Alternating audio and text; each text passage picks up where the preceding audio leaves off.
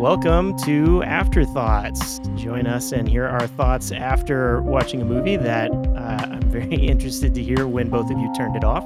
I am your host tonight, Ryan King, and with me, as always, John Garcia. Hey, Ryan, I'm really excited to talk about Simple Jerk. Steve Martin's proving role. It just really swinging for the fences. Absolutely. Yes, and also joining us, Michael Dixon. Ryan, you're the real jerk for picking this movie, making me watch this pile of shit. You know, we needed every so often. We've been too many good movies, in a row. Even on our recommend and refutes, it's been good movies. John had a one or two in there and a recommend or review that was questionable, but we had to bring this back around and ground it around a questionable late 70s, early chaos comedy kind of movie. Yes, we were talking about 1979's The Jerk, starring Steve Martin. In the history of motion pictures, only a select few performers have become immortalized by the roles they have portrayed. Consider the Vamp, the Champ, the Tramp, and now the most perfect casting of all, Steve Martin, the Jerk. It was never easy for me. I was born a poor black child. Yeah, I don't even know where to begin with this. I don't either.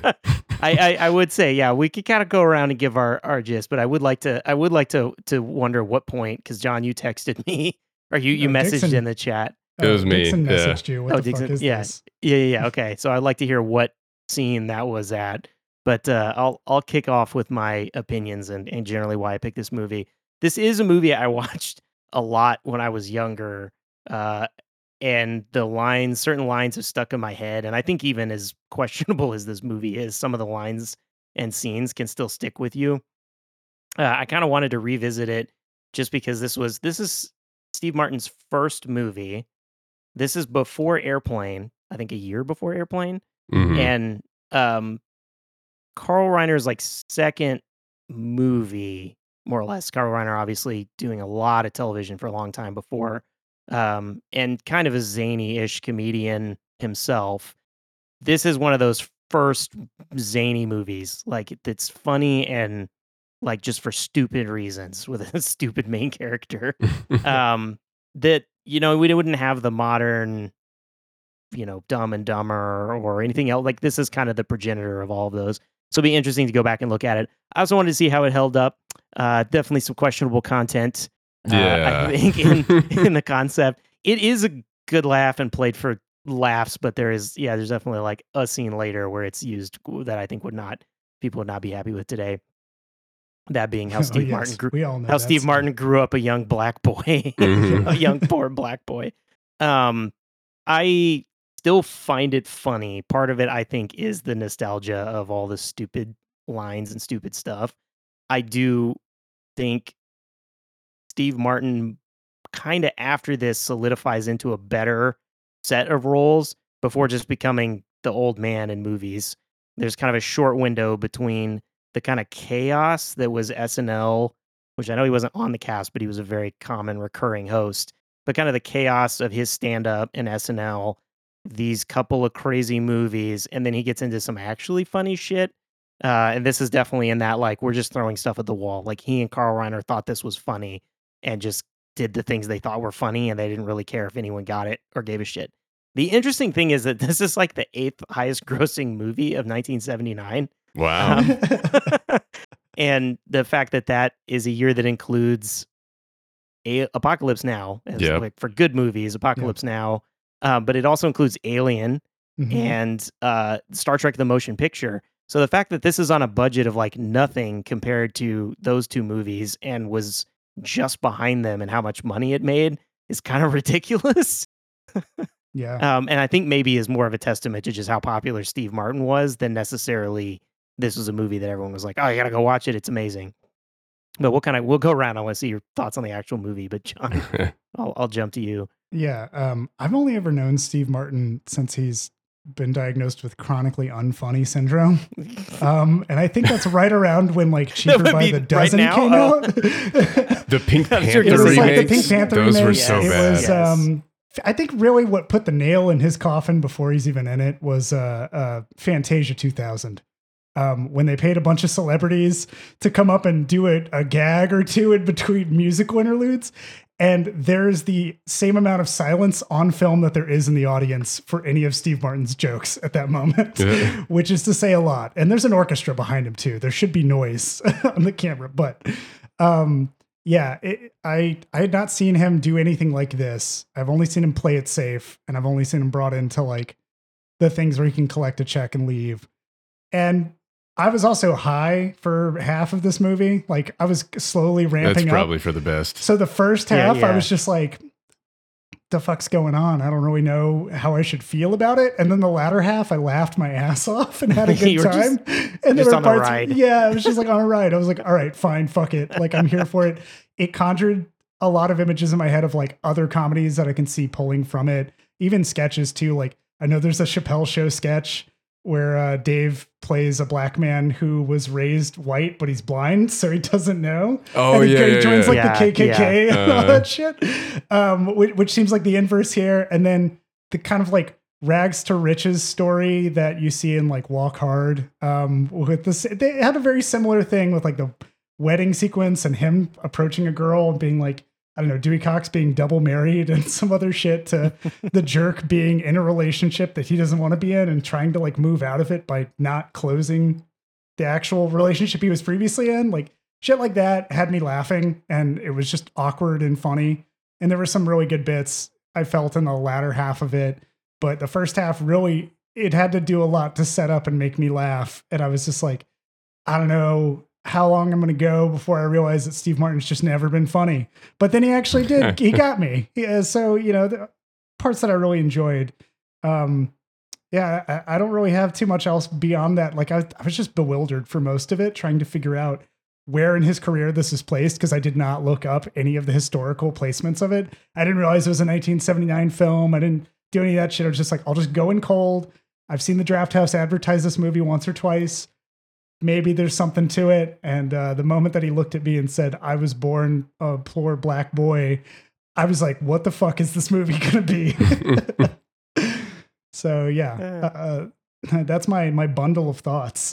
Dixon, what do you got for this? Yeah, I think it's very telling, Ryan, that you did not give a plot synopsis when you introed this, because there isn't really a plot to this movie. It's just like a series of events that happen to a very stupid man, and basically like a large baby that has no concept of the world at all, and him just stumbling into weird events that occur around him and to him.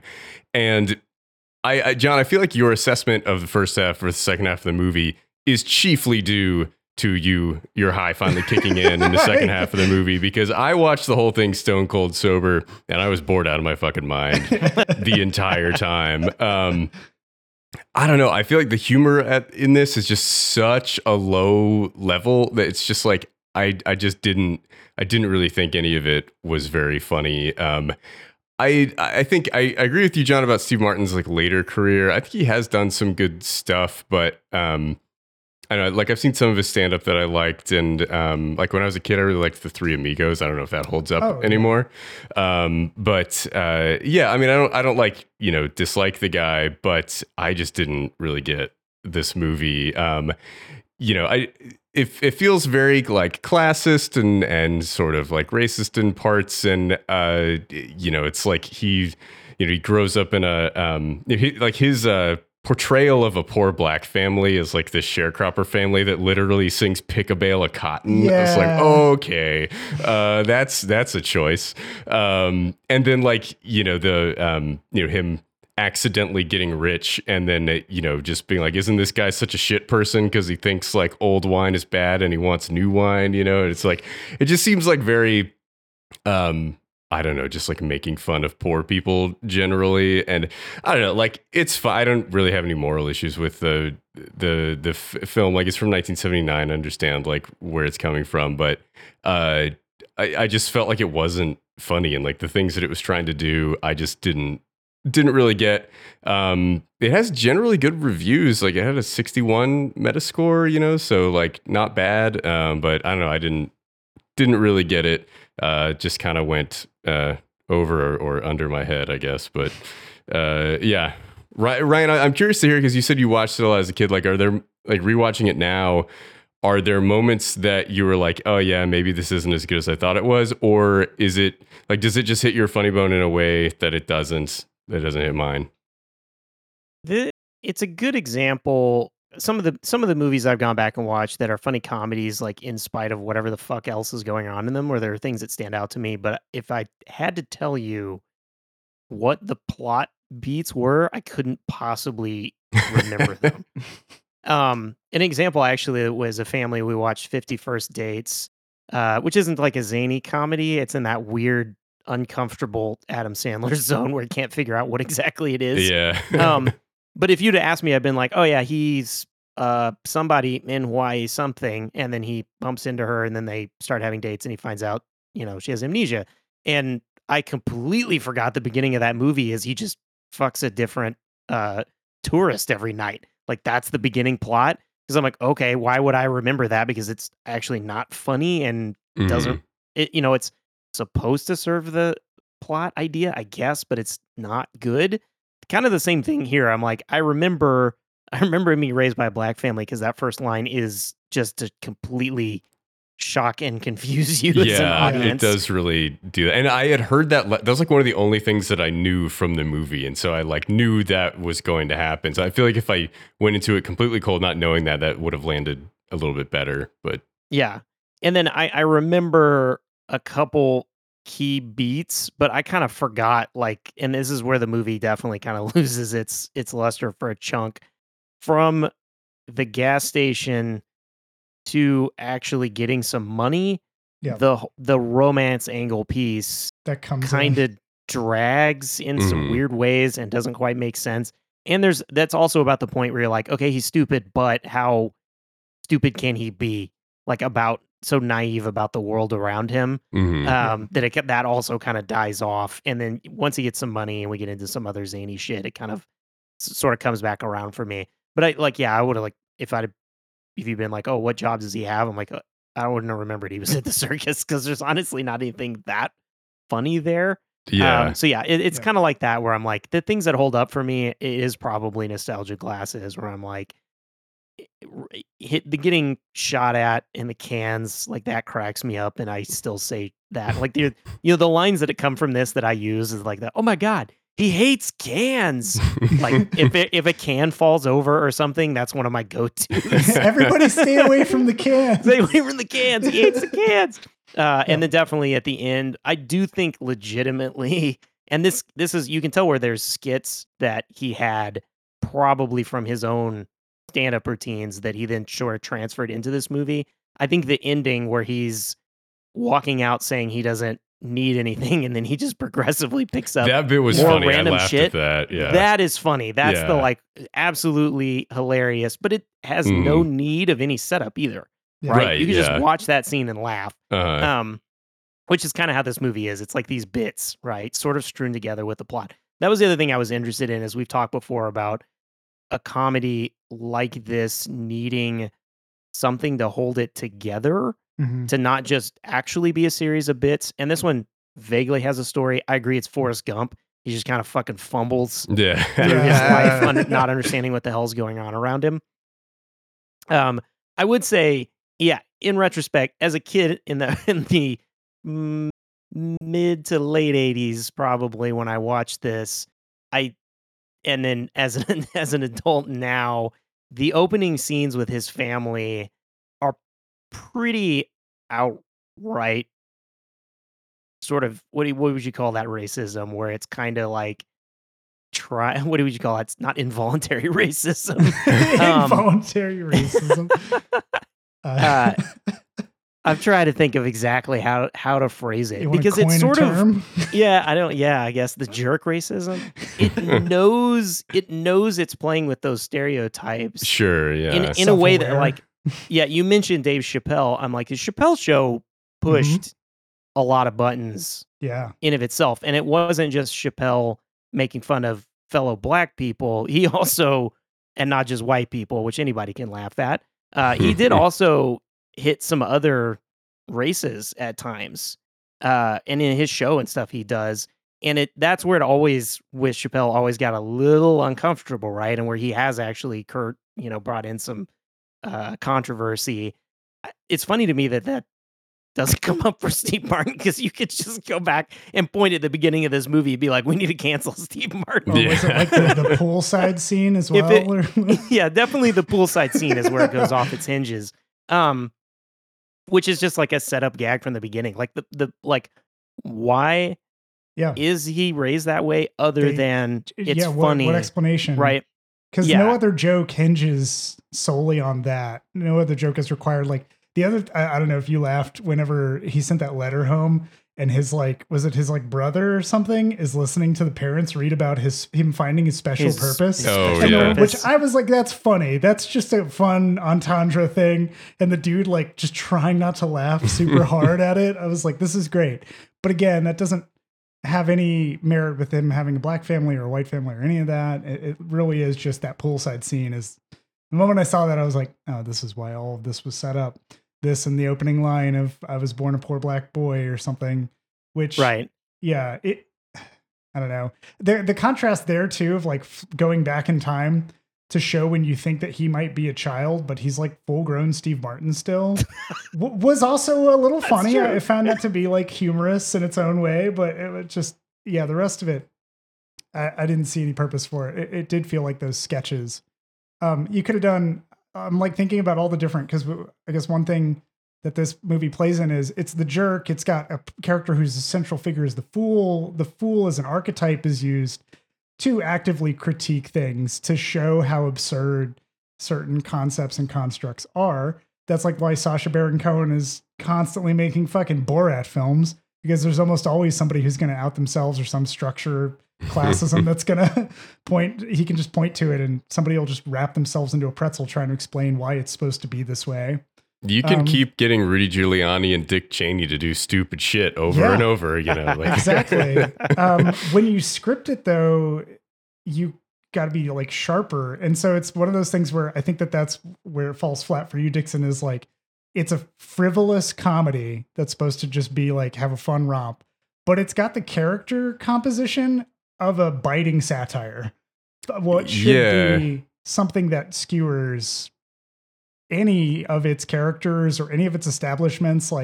We go to that circus and it's there's not really a whole lot. You see just a bunch of the attractions and you really just get to learn that the jerk has sex for the first time. And that's the bit, but there's so much more that you could probably do with the circus. I have no idea what you want to bring into it, but again, probably not the best thing to criticize. I don't know, him getting a job at retail and his boss doing some shifty shit would be, funny commentary, but how do you do a goofy gag with it?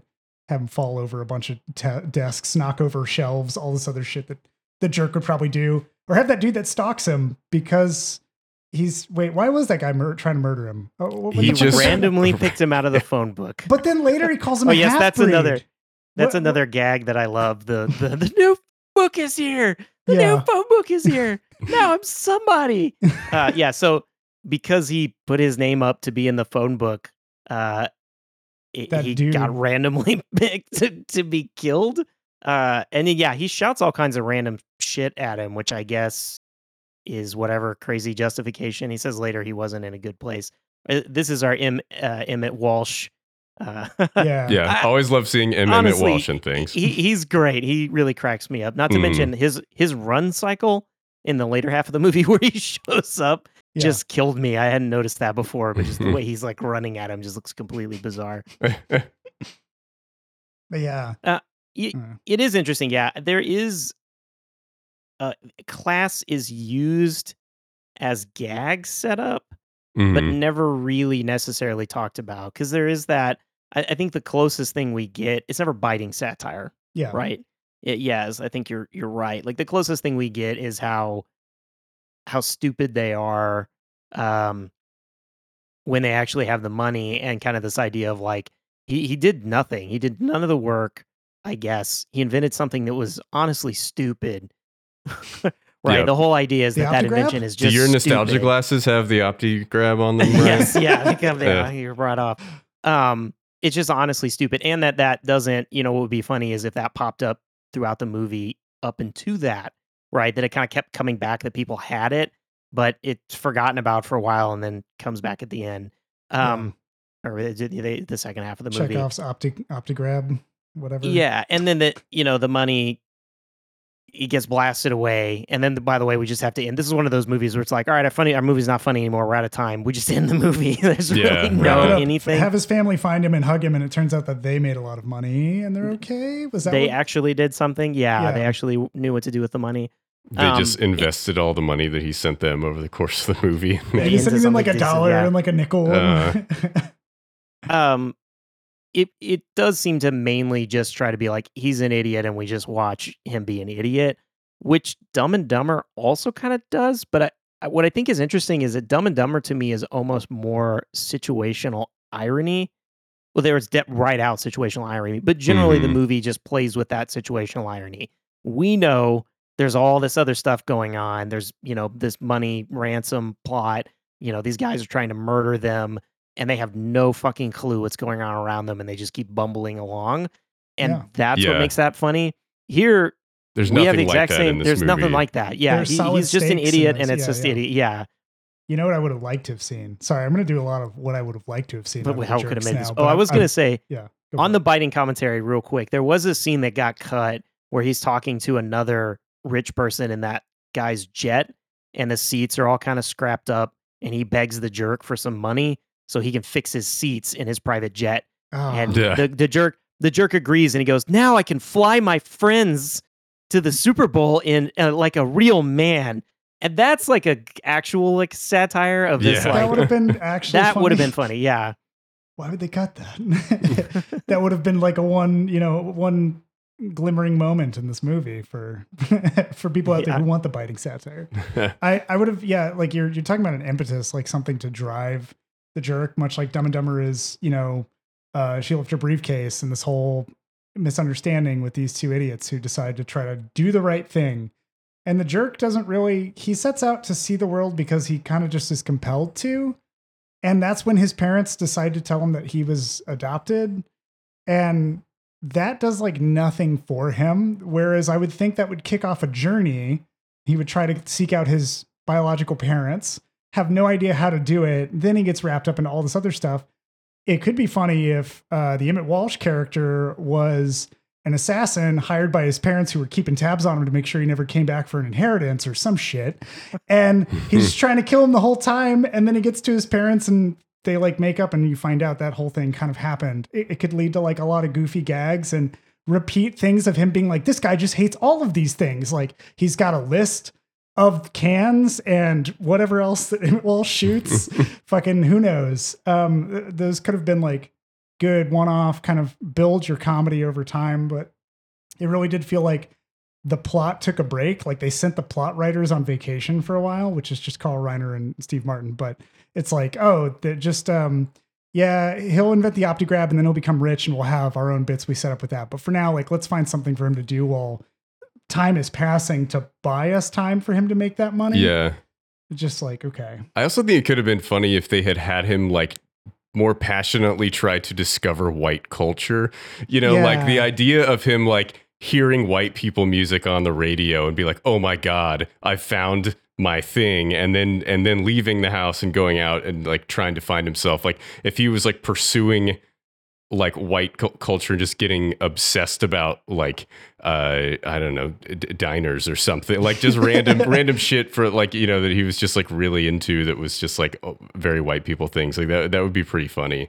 But yeah, the movie feels so aimless and like, it's not really going anywhere. And I think like what you said about Dumb and Dumber, Ryan, I think makes a lot of sense. I think also like it's just the writing is so much better in that movie than it is in The Jerk, right? They're really just relying on, isn't this guy so stupid? Let's point at him and laugh. And like, Dumb and Dumber actually has clever jokes in it that are funny, aside from the fact that the characters are stupid. Like that plays in to the joke, but it's not just relying on, hey, these guys are dumb and they don't know what things are, like it is in The Jerk. I think another thing that I thought about is kind of comparing this to The Simpsons, because obviously that show is very much about Homer's stupidity and like making fun of him for doing dumb stuff.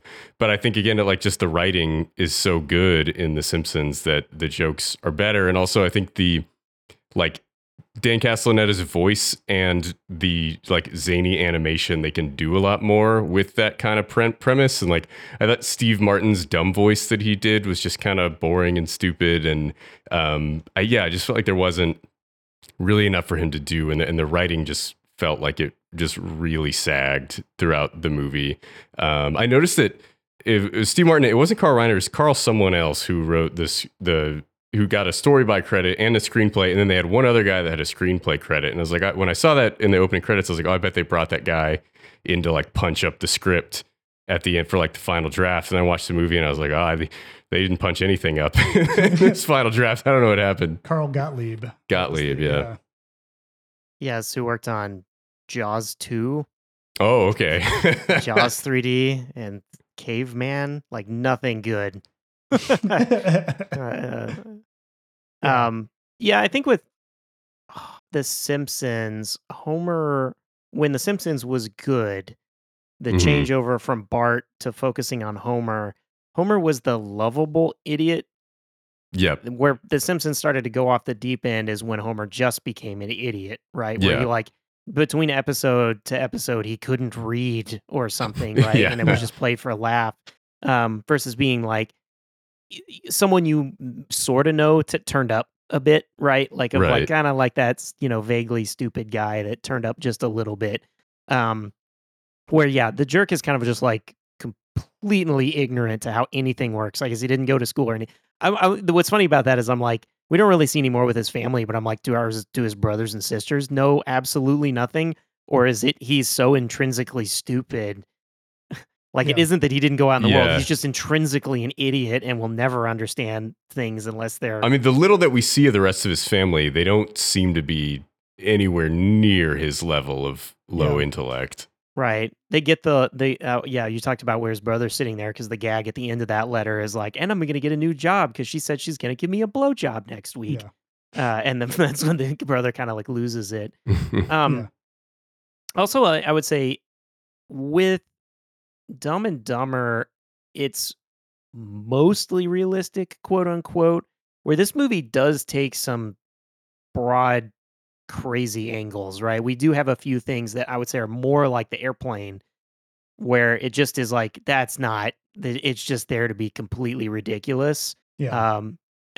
Obviously the highest one for that is his head spins, like literally spins. Oh yeah. So we have a gag like that is just a complete zany gag.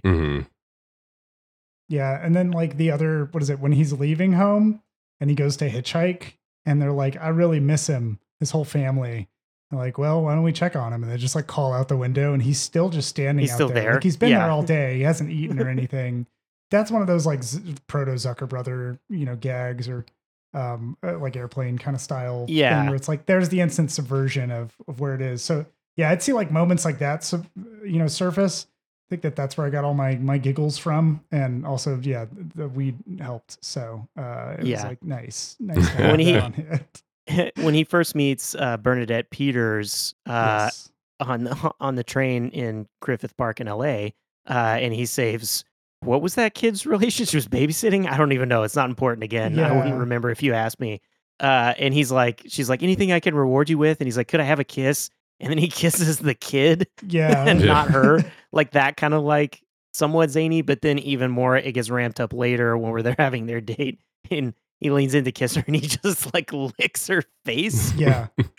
Right? That it's just like, it's just ridiculous. Like he can't, it's not even realistic how stupid that is or what that even is. Right.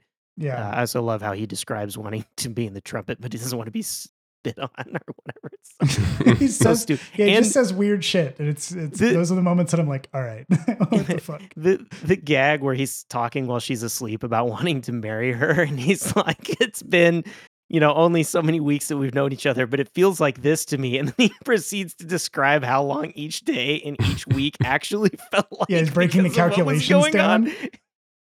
He says it's been like 4 weeks, but it feels like it's been 9 weeks and 3 days instead of 4 weeks and 5 days or some shit. And yeah, and he's like, on the first day it was like 2 days, and then the next day was like a week, and then it was back to like a regular day, and then the next 3 weeks was like 5 weeks, and then that's that kind of he's thing. Like, I have it all. He goes, I have it all written down. I can show you later. Those are like the bits. Yeah. See, like those gags individually, recalling them, it's like, that's funny. But when you string it all together with like an aimless plot and the story and the way that it goes, you're like, there's something that feels oddly like, oh, you're like half in it. You know, you're half into this. If you really kind of work to, I don't want to say that like story structure has to be everything, but it really feels like there was more of like, oh, we got to get to this gag and we got to get to this. And I remember there's something that like the South Park writers have said, where if you are constantly finding yourself saying, and then you failed to tell a story that has good humor in it. And their belief is that you should say because, and follow the chain of events that happen and put your jokes in that. And this felt like a total and then movie, which good on them. It's probably an improv thing too, because they would just go for whatever the fuck they were going for in the moment. That whole, I didn't know how long he and Bernadette Peters would say goodbye to each other and ask each other if they were going to go on a date. I thought they would go for much longer than they did, because the rest of the movie already had that same kind of vibe of like, where the fuck else would this go? It has nowhere to be. We have no idea. Yeah. I didn't know if he'd keep dancing when everybody left his dance floor after that liability fucking class action lawsuit was announced, or what was gonna, I don't know. It had a lot unexpectedness about it. I guess that's the benefit when you structure your story as loosely as something like this, but it didn't feel like it used that. Yeah, this is a movie. The entire premise of this movie is built from that one line. Yep. Like that was a line that Steve Martin thought was funny, and that was his pitch to figure out how to fuck to make a movie off of that one line. Wait, which and line? Then I was raised a poor young black boy. Yeah. Right. That was it. He had that and he was like, that'd be funny. Let's make a movie off of that. That's the start of the movie. Wow. It's and like somehow Carl Reiner Reiner was like, yeah, right. Monster House. Somehow Carl Reiner was like, all right, let's do it. And went from there. And then I totally think it's like he had these other funny lines and funny concepts, and it was just trying to string something to get to there. And I would say, unlike Family Guy, where it just goes there, like we just gag, and there's no point. It does try to get you there, which like South Park or The Simpsons, right, kind of tries to follow some beats to get you there. What South Park does well is start off normal-ish in its comedy, and then it gets to the part, comedy is about the unexpected and the like uncomfortableness that then gets broken by whatever the joke is. Yeah. And South Park does a great job of kind of leading you up to something where you're like, okay, here it comes. And it hits that part in the episode where it goes where you didn't even fucking possibly think it could have gone. Like that's how it does the zany, is you get to that point and it's like, I'm sorry, did you say crab people? Like it just goes off of a crab people. Right. And then you're along for the ride at that point. And I think this hits kind of like the individual bits kind of try to do that, where they get right up to that and then go a little bit over, where I think Airplane goes further, but then it is just bit to bit. Yeah. I'm actually kind of curious. I'm trying to think of like other 70s comedies I've seen. Like maybe this is something where, Dixon, whenever I was first welcomed into your movie club way back when, I don't know if it's yours specifically or if it was not anymore. It's not. Yeah, there you go. We watched Young Frankenstein, and I went back and watched like the 1930s Frankenstein, because I was like, yeah, somebody who saw this movie was alive to see Young Frankenstein, surely. And they like that would be where some comedy along with Mel Brooks sensibilities is interwoven and makes it like even funnier, because movie club we were with, nobody fucking liked that movie. But I was having a good time. And so I wonder if there's something here where like place yourself, before 79, look at sort of, because we've had like Animal House and some other stuff that's come that's like this outrageous comedy, and trying to be edgy and all of this shit. Is The Jerk like, because you said it was sort of the like proto Airplane, the progenitor for these things. potentially, Ryan. And I'm curious if it is a turning point for comedy, if it's like a signifier in some way that culturally, that's why it's still kind of lauded and there's still not like the highest praise, but faintly high praise because it did something that shocked audiences and it grossed this much money because it kept people coming back for some reason. Was it just like, what was the zeitgeist at the time or any of that? Because now it seems like it's kind of faded a bit. This being the tail end of the 70s is really where that stuff does open up. You mentioned Mel Brooks and it's reminding me of High Anxiety.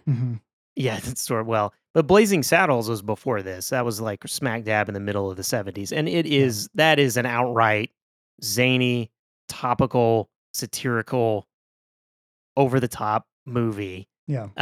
And Young Frankenstein was like that same year. This 79 would have been Life of Brian. So Monty Python and the Holy Grail, which is just doesn't even vaguely really try with its plot. My theory of like having a plot, I'm like, it tells you it has a plot and then it fails to give a shit about it anywhere along the way. Would have been earlier. And that's definitely like, it's British comedy, but it had a pretty good following in the United States even to that effect. I would say you go all the way back to talking Mel Brooks. The Producers was in the 60s.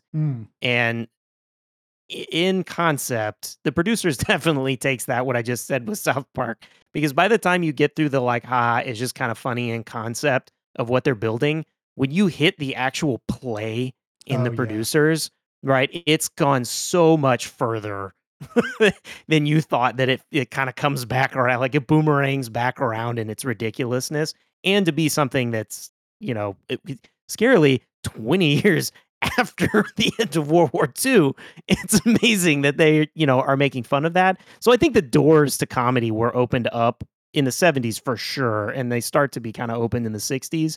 I think where this one falls, it isn't necessarily like, oh, there weren't funny comedy movies or there weren't great comedy movies before.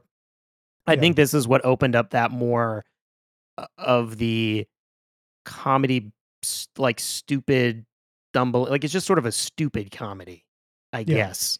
Right? It's not necessarily like zany or something. Yeah. Like, it's not gonna criticize or whatever. It's just gonna be dumb and goofy and have these gags, and there you go. Got your gags, good to go. Off the top of my head, I would also say this is I think one of the first times I can think of where the comedy is kind of built around one specific actor versus being, we made a comedy movie and we got some funny people or we got a couple people together or whatever. This is coming from, SNL really, SNL really rocketed a bunch of people to be like breakout stars in of themselves. And then you start to see movies like this, and then you've got like Dan Aykroyd has his own movies, and right, you start to have these movies that are built around it. Because even Animal House, it's like, John Belushi is like technically not even the main character of that movie. Not at all. Like you think about it as a John Belushi movie, but really it's an ensemble cast of random shit, right? And this one is like it.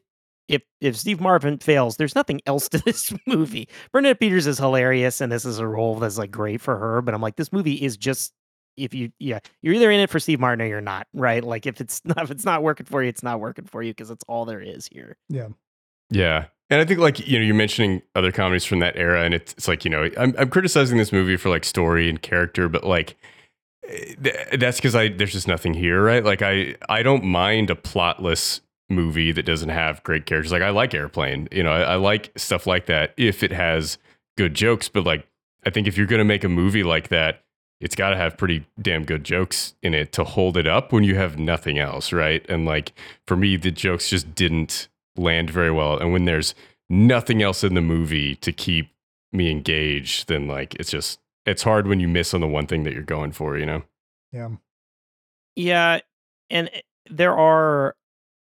I think there are some high highs, but there are a lot of jokes that are just honestly like, okay.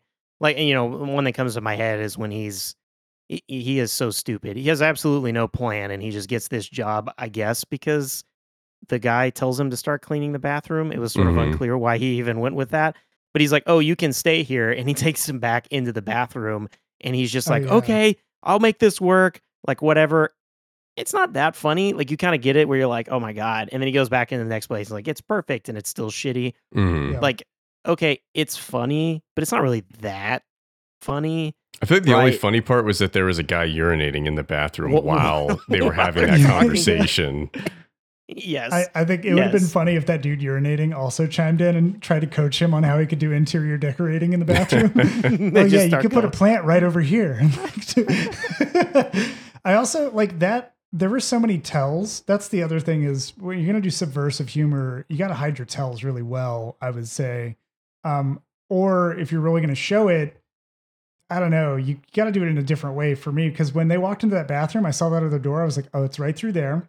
And then the jerk immediately launches into talking about what he's going to do with the bathroom. If I had never known that door was there and it just looked like a cramped bathroom with maybe like, there's a waiting bench for whoever's standing at the urinal over by this corner and it has like a tiny cot. It's like half the size of a human being. Like the jerk being like, I'll figure out how to sleep here and do this and that and whatever else. And then to be like, no, it's actually like through this stall, we knocked out a wall or something.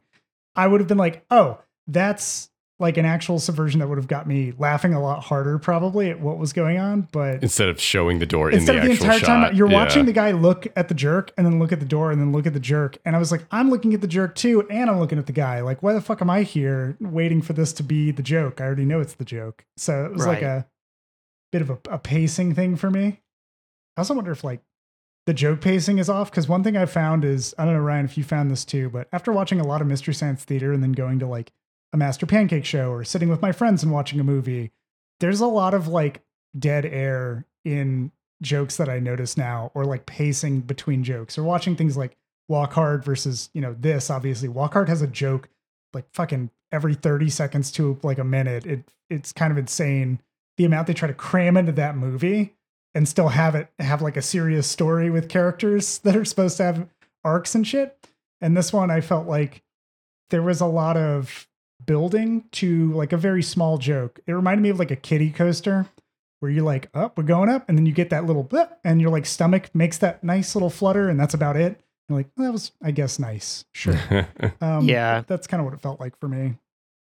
It has been interesting going back and looking at that. I actually, there's a pacing to old movies just in general when you watch older movies. And I have this sense now of I'm like, God, they were figuring it out. Yeah. Like it really, and even it's been interesting to look at it like in my lifetime, and I guess, hindsight's 2020 or whatever. I guess maybe now things could be better, but it could.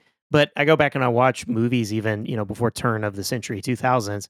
And I'm like, wow, man, they didn't know exactly what to do on, with television or the timing or with movies. Like they still hadn't figured it out. And the further back you go, there is still that sense of like, they just weren't quite sure how it worked and they were making it up as they go in a way that I watched some like It Hot and it felt so slow. And it took so long to get to a joke that was like a really over the top joke.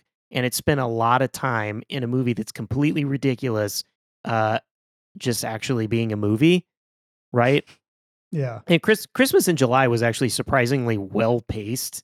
Mm-hmm. When we think back to that, actually was for the time. I find it was surprisingly well like paced for what it was. But you go back to a lot of those older movies, and they're funny, but it's just like trying still to be a movie. And it isn't until you get to something like this where it's like, it's not really actually concerned with being a movie as much as being it's funny. It's a vehicle for Steve Martin to try to make jokes. Yeah. Yep.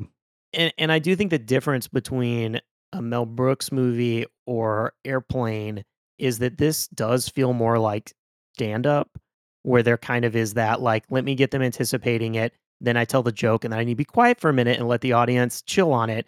And then either I can kind of heighten the joke a little bit more and kind of keep going with it, or we move on to something else.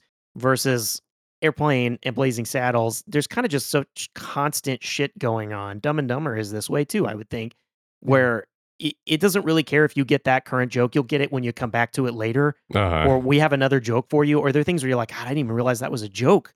Like, I missed that. Right? The Simpsons is good about that too, where there's sort of just a constant beat of things going on, and if you don't catch that joke in the moment, doesn't matter. It still works outside of all of that. But there's scenes here where it's like, if you don't get the joke of that scene, there's no point. It's completely spent. It's completely wasted.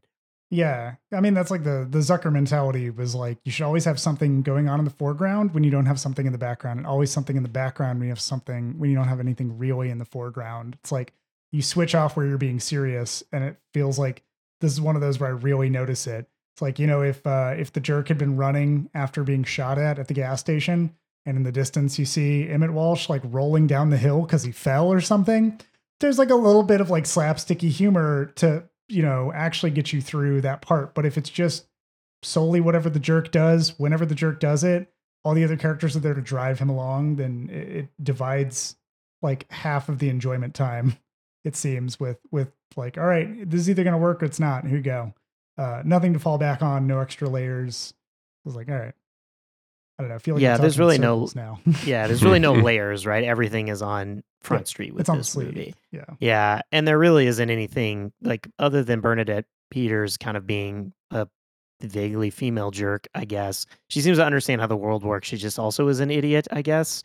Yeah, I might have been so blazed that I really liked their relationship for whatever reason. I felt that they had a decent enough chemistry, and I thought it was cute. I think at one point I started to warm up to the jerk in the sense of like, he has like a really, I don't want to say that he's like Joe Pera, but he had that kind of naivety for me when he talks about being in the phone book and being somebody. It was kind of sweet. And there'd be moments like that I really enjoyed. And I latched onto that innocence of the character. But then there's other shit where it's like, you're watching him be slowly corrupted by all the forces around him and not realizing it, but it felt so sloppily done.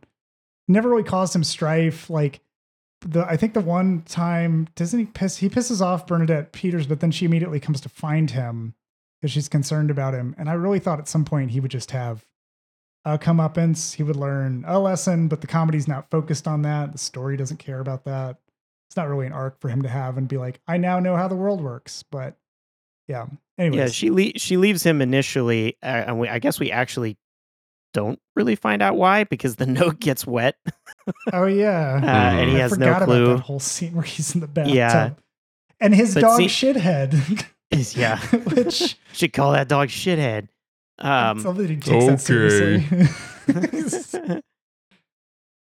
It's funny because if you come into that movie after that point, you just think he's an asshole to the dog, but the dog's name is just legitimately shithead. He's legitimately shithead. It's a bit of like, okay, sure, fuck it. Yeah, that's kind of funny. I guess the dog is also stupid, right? Where he like tries to sick him to attack and he attacks himself.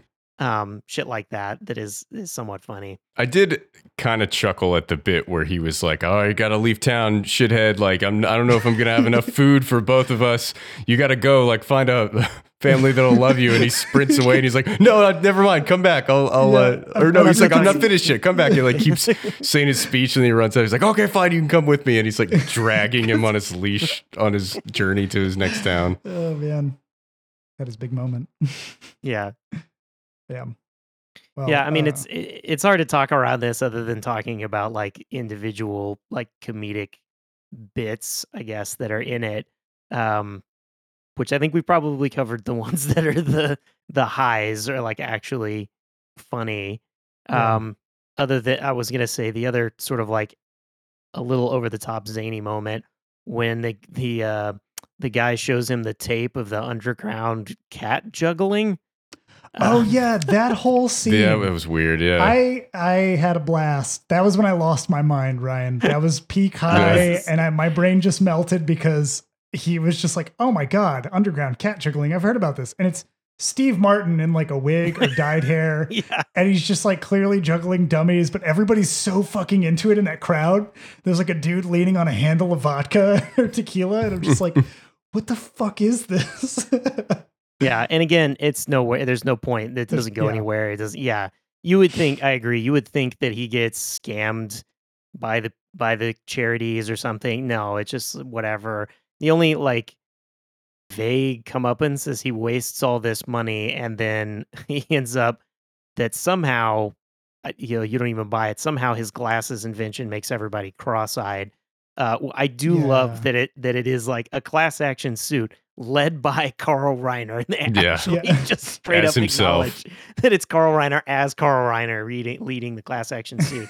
He loses it, and then you cut back to him writing checks for was it like $1.09? Yeah. He has to individually mail out the checks to the million people that bought the glasses.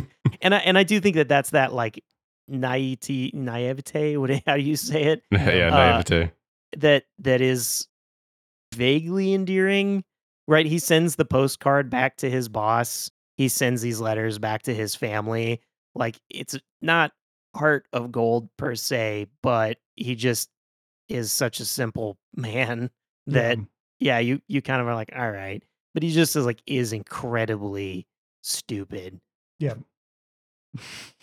I guess we should mention more the bit where he's writing the checks and then his wife kicks him out of the house. And Ryan, you mentioned like that bit being pretty funny. It's like he's like, I don't need anything except this ashtray. That's all I need is this ashtray, but I don't need anything else. And then he like keeps going throughout the house and picking up more things. It's paddleball game. And this ashtray. And he starts reciting it again and again. And he's trying from to the top something. Every time he grabs a new thing. Like the list just keeps getting longer, and you keep thinking it's the last thing, and the bit goes from like kind of funny to not funny to funny again as it gets longer. And he's even like with this chair. He's even like out of frame at the end of it, and you can just vaguely hear him listing off all the shit again. His pants are around his ankles. And then we cut to outside of him going down the street still carrying all this shit. I also like the bit where he runs out naked with the dog in front of him, and then he picks up his neighbor's dog to cover his ass. Yes. Yeah, that was good. That's a good bit. I thought that was, there's just those moments where it's like, oh yeah, that happened. That was really funny. It's so weird that it's overwhelmed by the rest of it. It makes sense, but just like now that you're saying it, more of it's coming back to me. And I'm like, I did have a good time watching parts of this movie. I laughed quite a bit of it. And then the rest of it, I was just like, I don't know what this is about. So what's the poolside scene again? I was going to say, do what? The poolside scene? I think we didn't even really talk about it. Maybe let's just not talk about that one. All right, who wants to say it? I'm just gonna... Oh, God. That's the one vague attempt at class conversation that this movie does sort of have when he's walking along with the guys, these other rich people telling him, whatever about diversifying and paying off. They want to invest in an apartment complex, I think. Yeah, investing in an apartment complex, all these, and he has no clue what they're talking about. He just wants to be part of it and is just like nodding his head along. And then one of them directly tells it that it's like, oh no, we're going to be using it to kick out poor black people. Not the word choice. Yeah. Which at that point, Steve Martin's like, "Hey, I'm a poor black person." Again, not the word choice. Yeah. The N-word, questionable word choice, used solely for the gag. And then he breaks out into like, and then he just goes into karate. He starts fucking kicking these fucking apartment moguls' asses. Yeah. Which I feel like the gag is just to have that. Again, the line, right? Oh, yeah. They're like, hey, I'm that. Yeah, that's it. That's what's supposed to be funny about that. The satire piece isn't really there, honestly. Like, it doesn't really try or care. Yeah. I like, it also felt like that gag ends so, not even the gag of using the word, but just the end of that sequence is he fights off all these guys and then he's done. Which, in and of itself, we've never seen the jerk really fight, and we've never seen any kind of training he might have, or any kind of outrage strength he has, any of that stuff that indicate that fight would go the way that it went. I honestly would have loved it if that went to an indulgent place where he kicks all the dudes' asses, and then suddenly like women show up and it's a fantasy he's been having, and then it like cuts back and they're all just beating the shit out of him on the ground and like leave him or something. I don't know. It just way more cynical and harsh on the jerk. Well, that scene ends with him kicking a guy in the balls, except it doesn't work because the guy's, and then it cuts away to like finding out that he has metal testicles. Steel crotch and then that's McFadden or something. Yep. Yeah. Iron Balls McGinty. Iron Balls McGinty. And that's it. Steel crotch McFadden. I don't know. It all works. Yeah, I'm gonna write a fan fiction. Steel Crush McFadden. Oh man, yeah. Then he has to pay that class action check, right? That's what you were saying. Yeah. It just cuts away from that, and then later he has to pay those. So again, it doesn't have comeuppance. It doesn't have. You would think that he would end up displacing his own family, right, or something, and then you're right. You have this constant sense of like, oh, it's going to come back around full circle, and the only like vaguely full circle it comes back to is going back to his family, and they now have money. The money he's been sending them help whatever. Help them to actually get money that he didn't because he wasted it, or he didn't even necessarily wasted it. Like he just lost it because of this class action lawsuit, right? He just sort of drifted in and out of poverty. There you go. Easy come, easy go, as Jasper says in The Simpsons. When he gets his eyesight back and then loses it again. I'm blind. Comparing this to Tropic Thunder, since that was what we just previously talked about, right? Where we're mostly in it for the comedy bits and the ridiculousness. The pacing on Tropic Thunder, which again, like I vaguely remember the plot. Like it's interesting going back and getting those pieces of that movie, and I'm like, I don't remember this stuff. But it's funny. The things that I didn't remember in this, there was good reason not to remember it. The things in Tropic Thunder, there was very little I went back and I was like, I don't remember this, and be like, oh, but it was funny. Like most in Tropic Thunder, I came back and was like, oh, I don't remember this, but this is hilarious. Yeah. And the pacing tends to kind of keep you going. There are more side characters are bullshit. Kind of everyone is bullshit. The satire is super biting.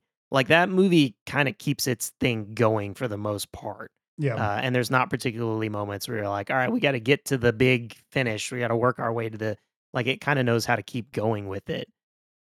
Yeah. Which is interesting that this movie made a lot of money at the time and has kind of been forgotten.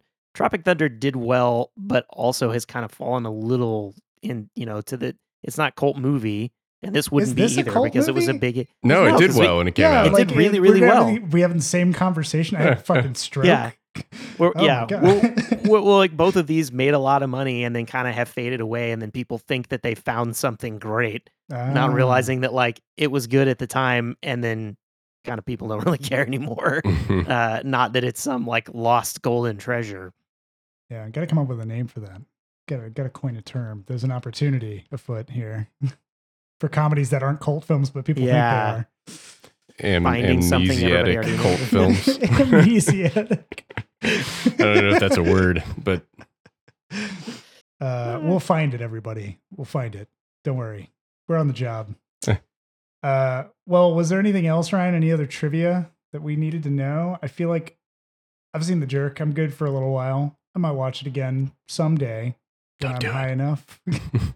Yeah, there's honestly, there's not much like around this movie or more to it, right? It is the kind of interesting that it is such a simple, straightforward production of a movie where it's just like, hey, we have a guy, he's a popular comedian right now. And this is like, I just mentioned the SNL stuff because that around this time and then kind of after is when you start to have those movies where it like just is a Chevy Chase movie.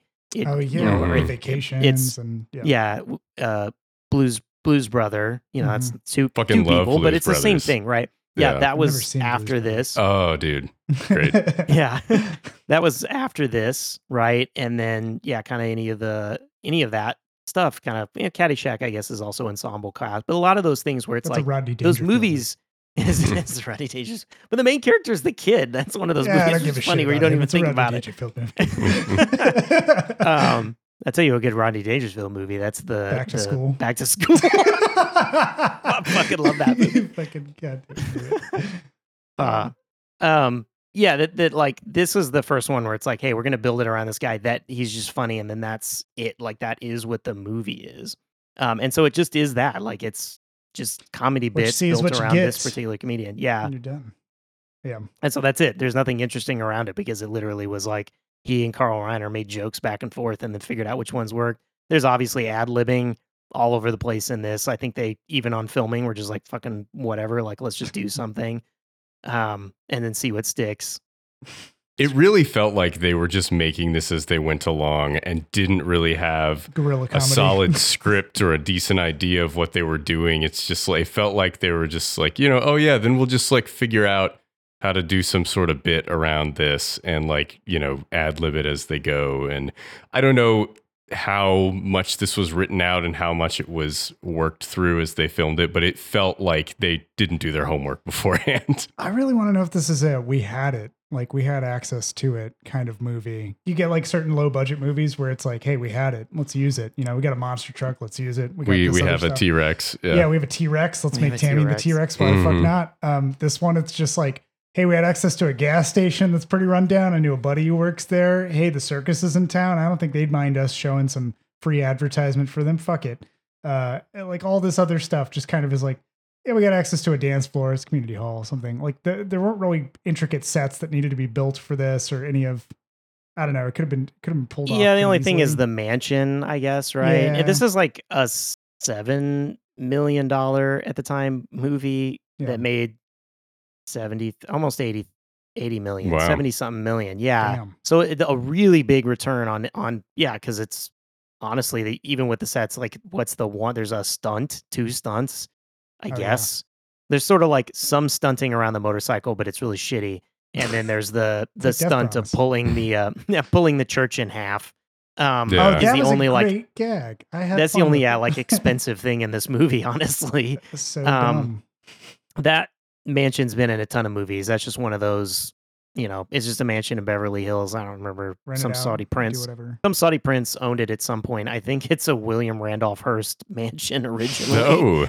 Yeah, and it's just been used a ton for stuff. And that was just, when he calls up the scene where he's like, he's writing the letter back and he's like, remember when I always wanted a disco room with people dancing in it all the time? Remember when I wanted a pool room with a camel statue behind it? Yeah. Like that's the solid entirety red of that billiard room. Yes, that script was just what's in the mansion, and they wrote it into the script. Yeah. That's what the set looked like when we got there. It's exactly all signs point to this. Yeah. Well, yeah, I don't think that there's much that they had to even like bring into this movie. Though there is a custom designed car in it. That's one of those weird tangents. Yeah.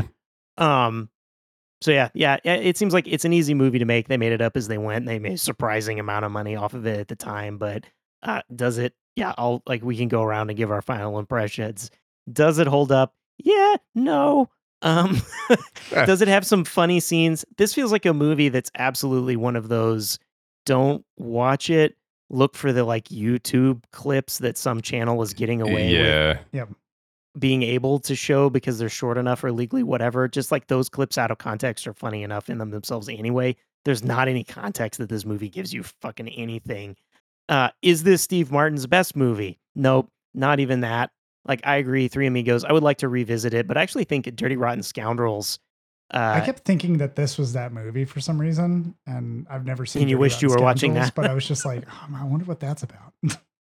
Yeah, Dirty Rotten Scoundrels is funny. It has a plot. It has, some more, the story and stuff that goes with it, and it's more of this ridiculous sort of premise and setup for them to be kind of funny, but it really is more of just like, it's funny in its plot, right? Kind of what we're talking about with Dumb and Dumber to some extent, right? The concept of the plot is funny. Yeah. These 2 idiots that don't know the ransom money that they took. So yeah, I'm like, no, it's not even the best Steve Martin thing. Is it the first Steve Martin thing? Yeah. Is it worth that? No, because like, has he left an indelible mark on the comedy world? Not since he burned any goodwill he'd ever had with horrible shit that he's made over the years recently. I guess he's got some TV show that I hear is all right, but I don't care. Got a bluegrass band, doesn't he? Yeah, he's an amazing banjo player. He has always been a really good banjo player. I respect him more as a musician than a comedian. I will say that. I'm on record. I've got nothing against the guy, obviously. It's just I've seen enough of his comedies, and I say that with air quotes, and you can hear that, to just be like, I don't know if I want to do a Steve Martin movie. I don't know if I want to watch another one. Yeah. I did watch, he had a stand-up show with Martin Short that I went to with my family in Dallas a few years ago, and it was really good. Like, he's clearly can still write funny jokes and perform stand-up successfully, but it seems like that maybe just didn't translate to his film career as well as it could have. Yeah, I think what sucks in this case, because you mentioned Pink Panther, like that's a travesty. So it's Cheaper by the Dozen for that matter. And I also think of Leslie Nielsen as Mr. Magoo.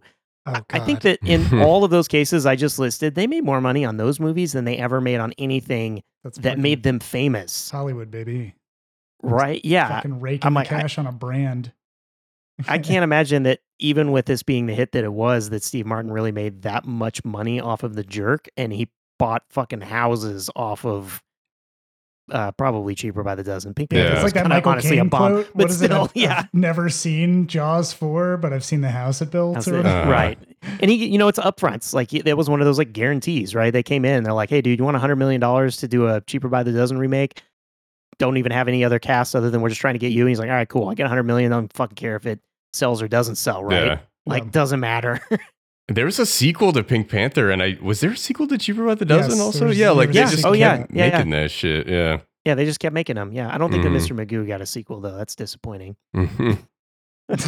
Yeah, so I would say, it's a pass. Now when I quote stuff, you guys will know what I'm. No, not really. Yeah.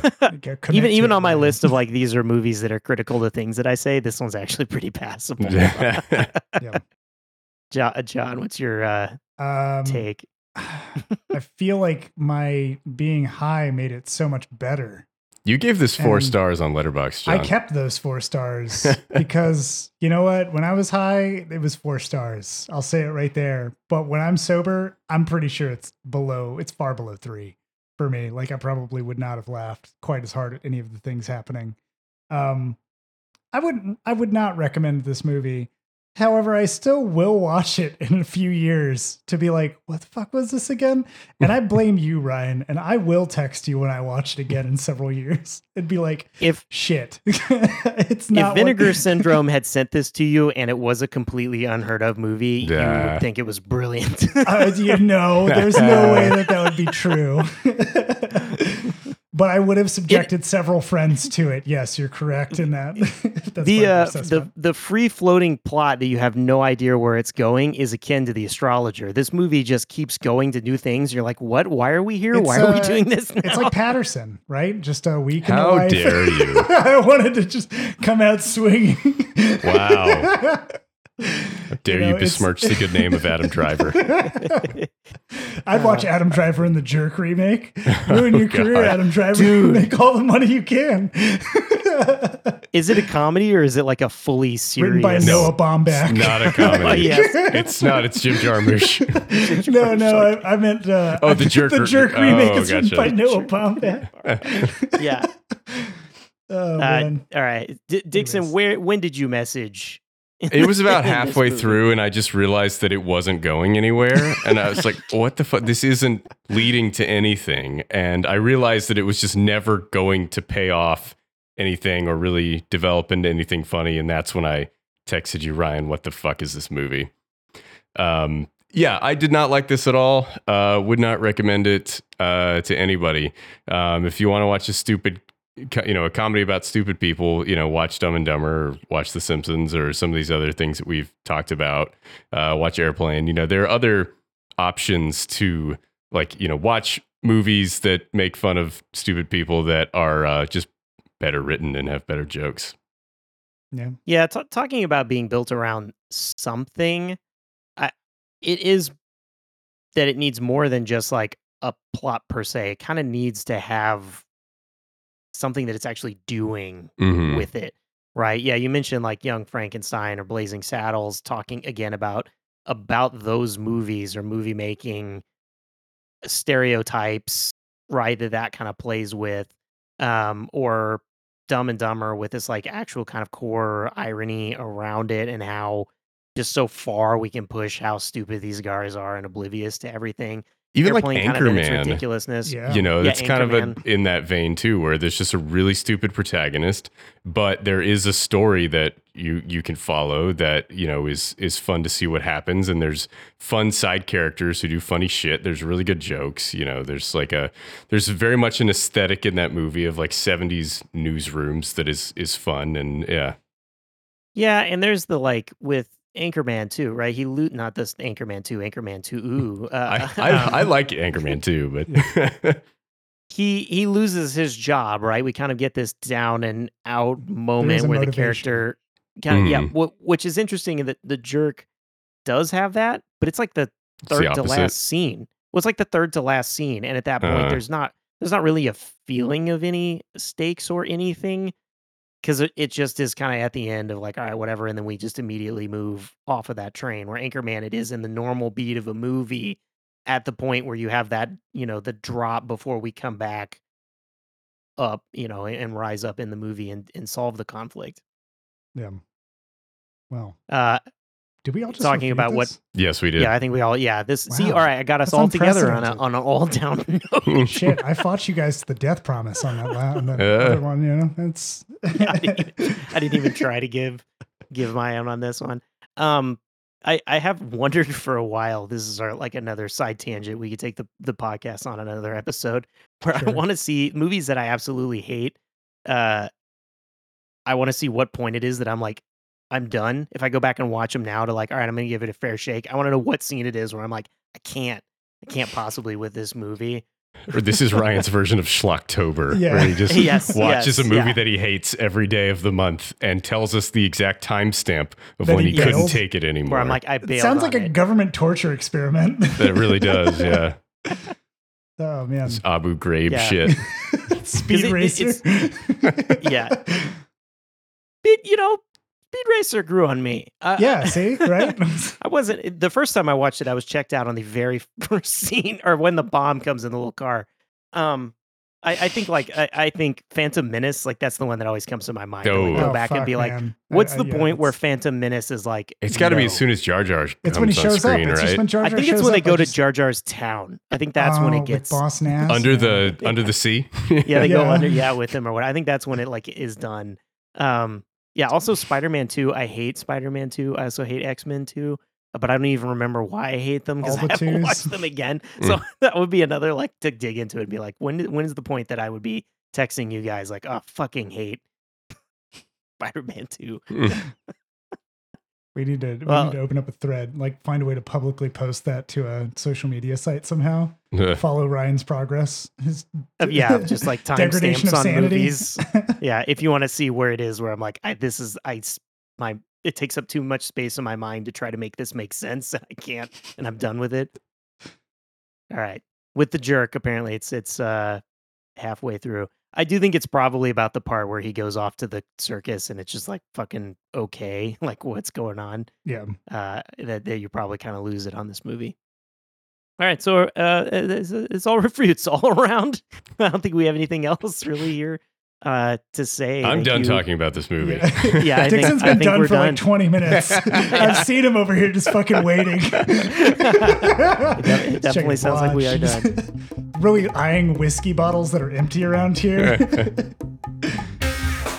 So with that, I was your host Ryan King, and joining us, John Garcia. Oh man, Dixon, he hates this movie. Get away from this movie. He hates this movie. And our fellow refuter, Michael Dixon. Thanks for putting up with Ryan's bullshit.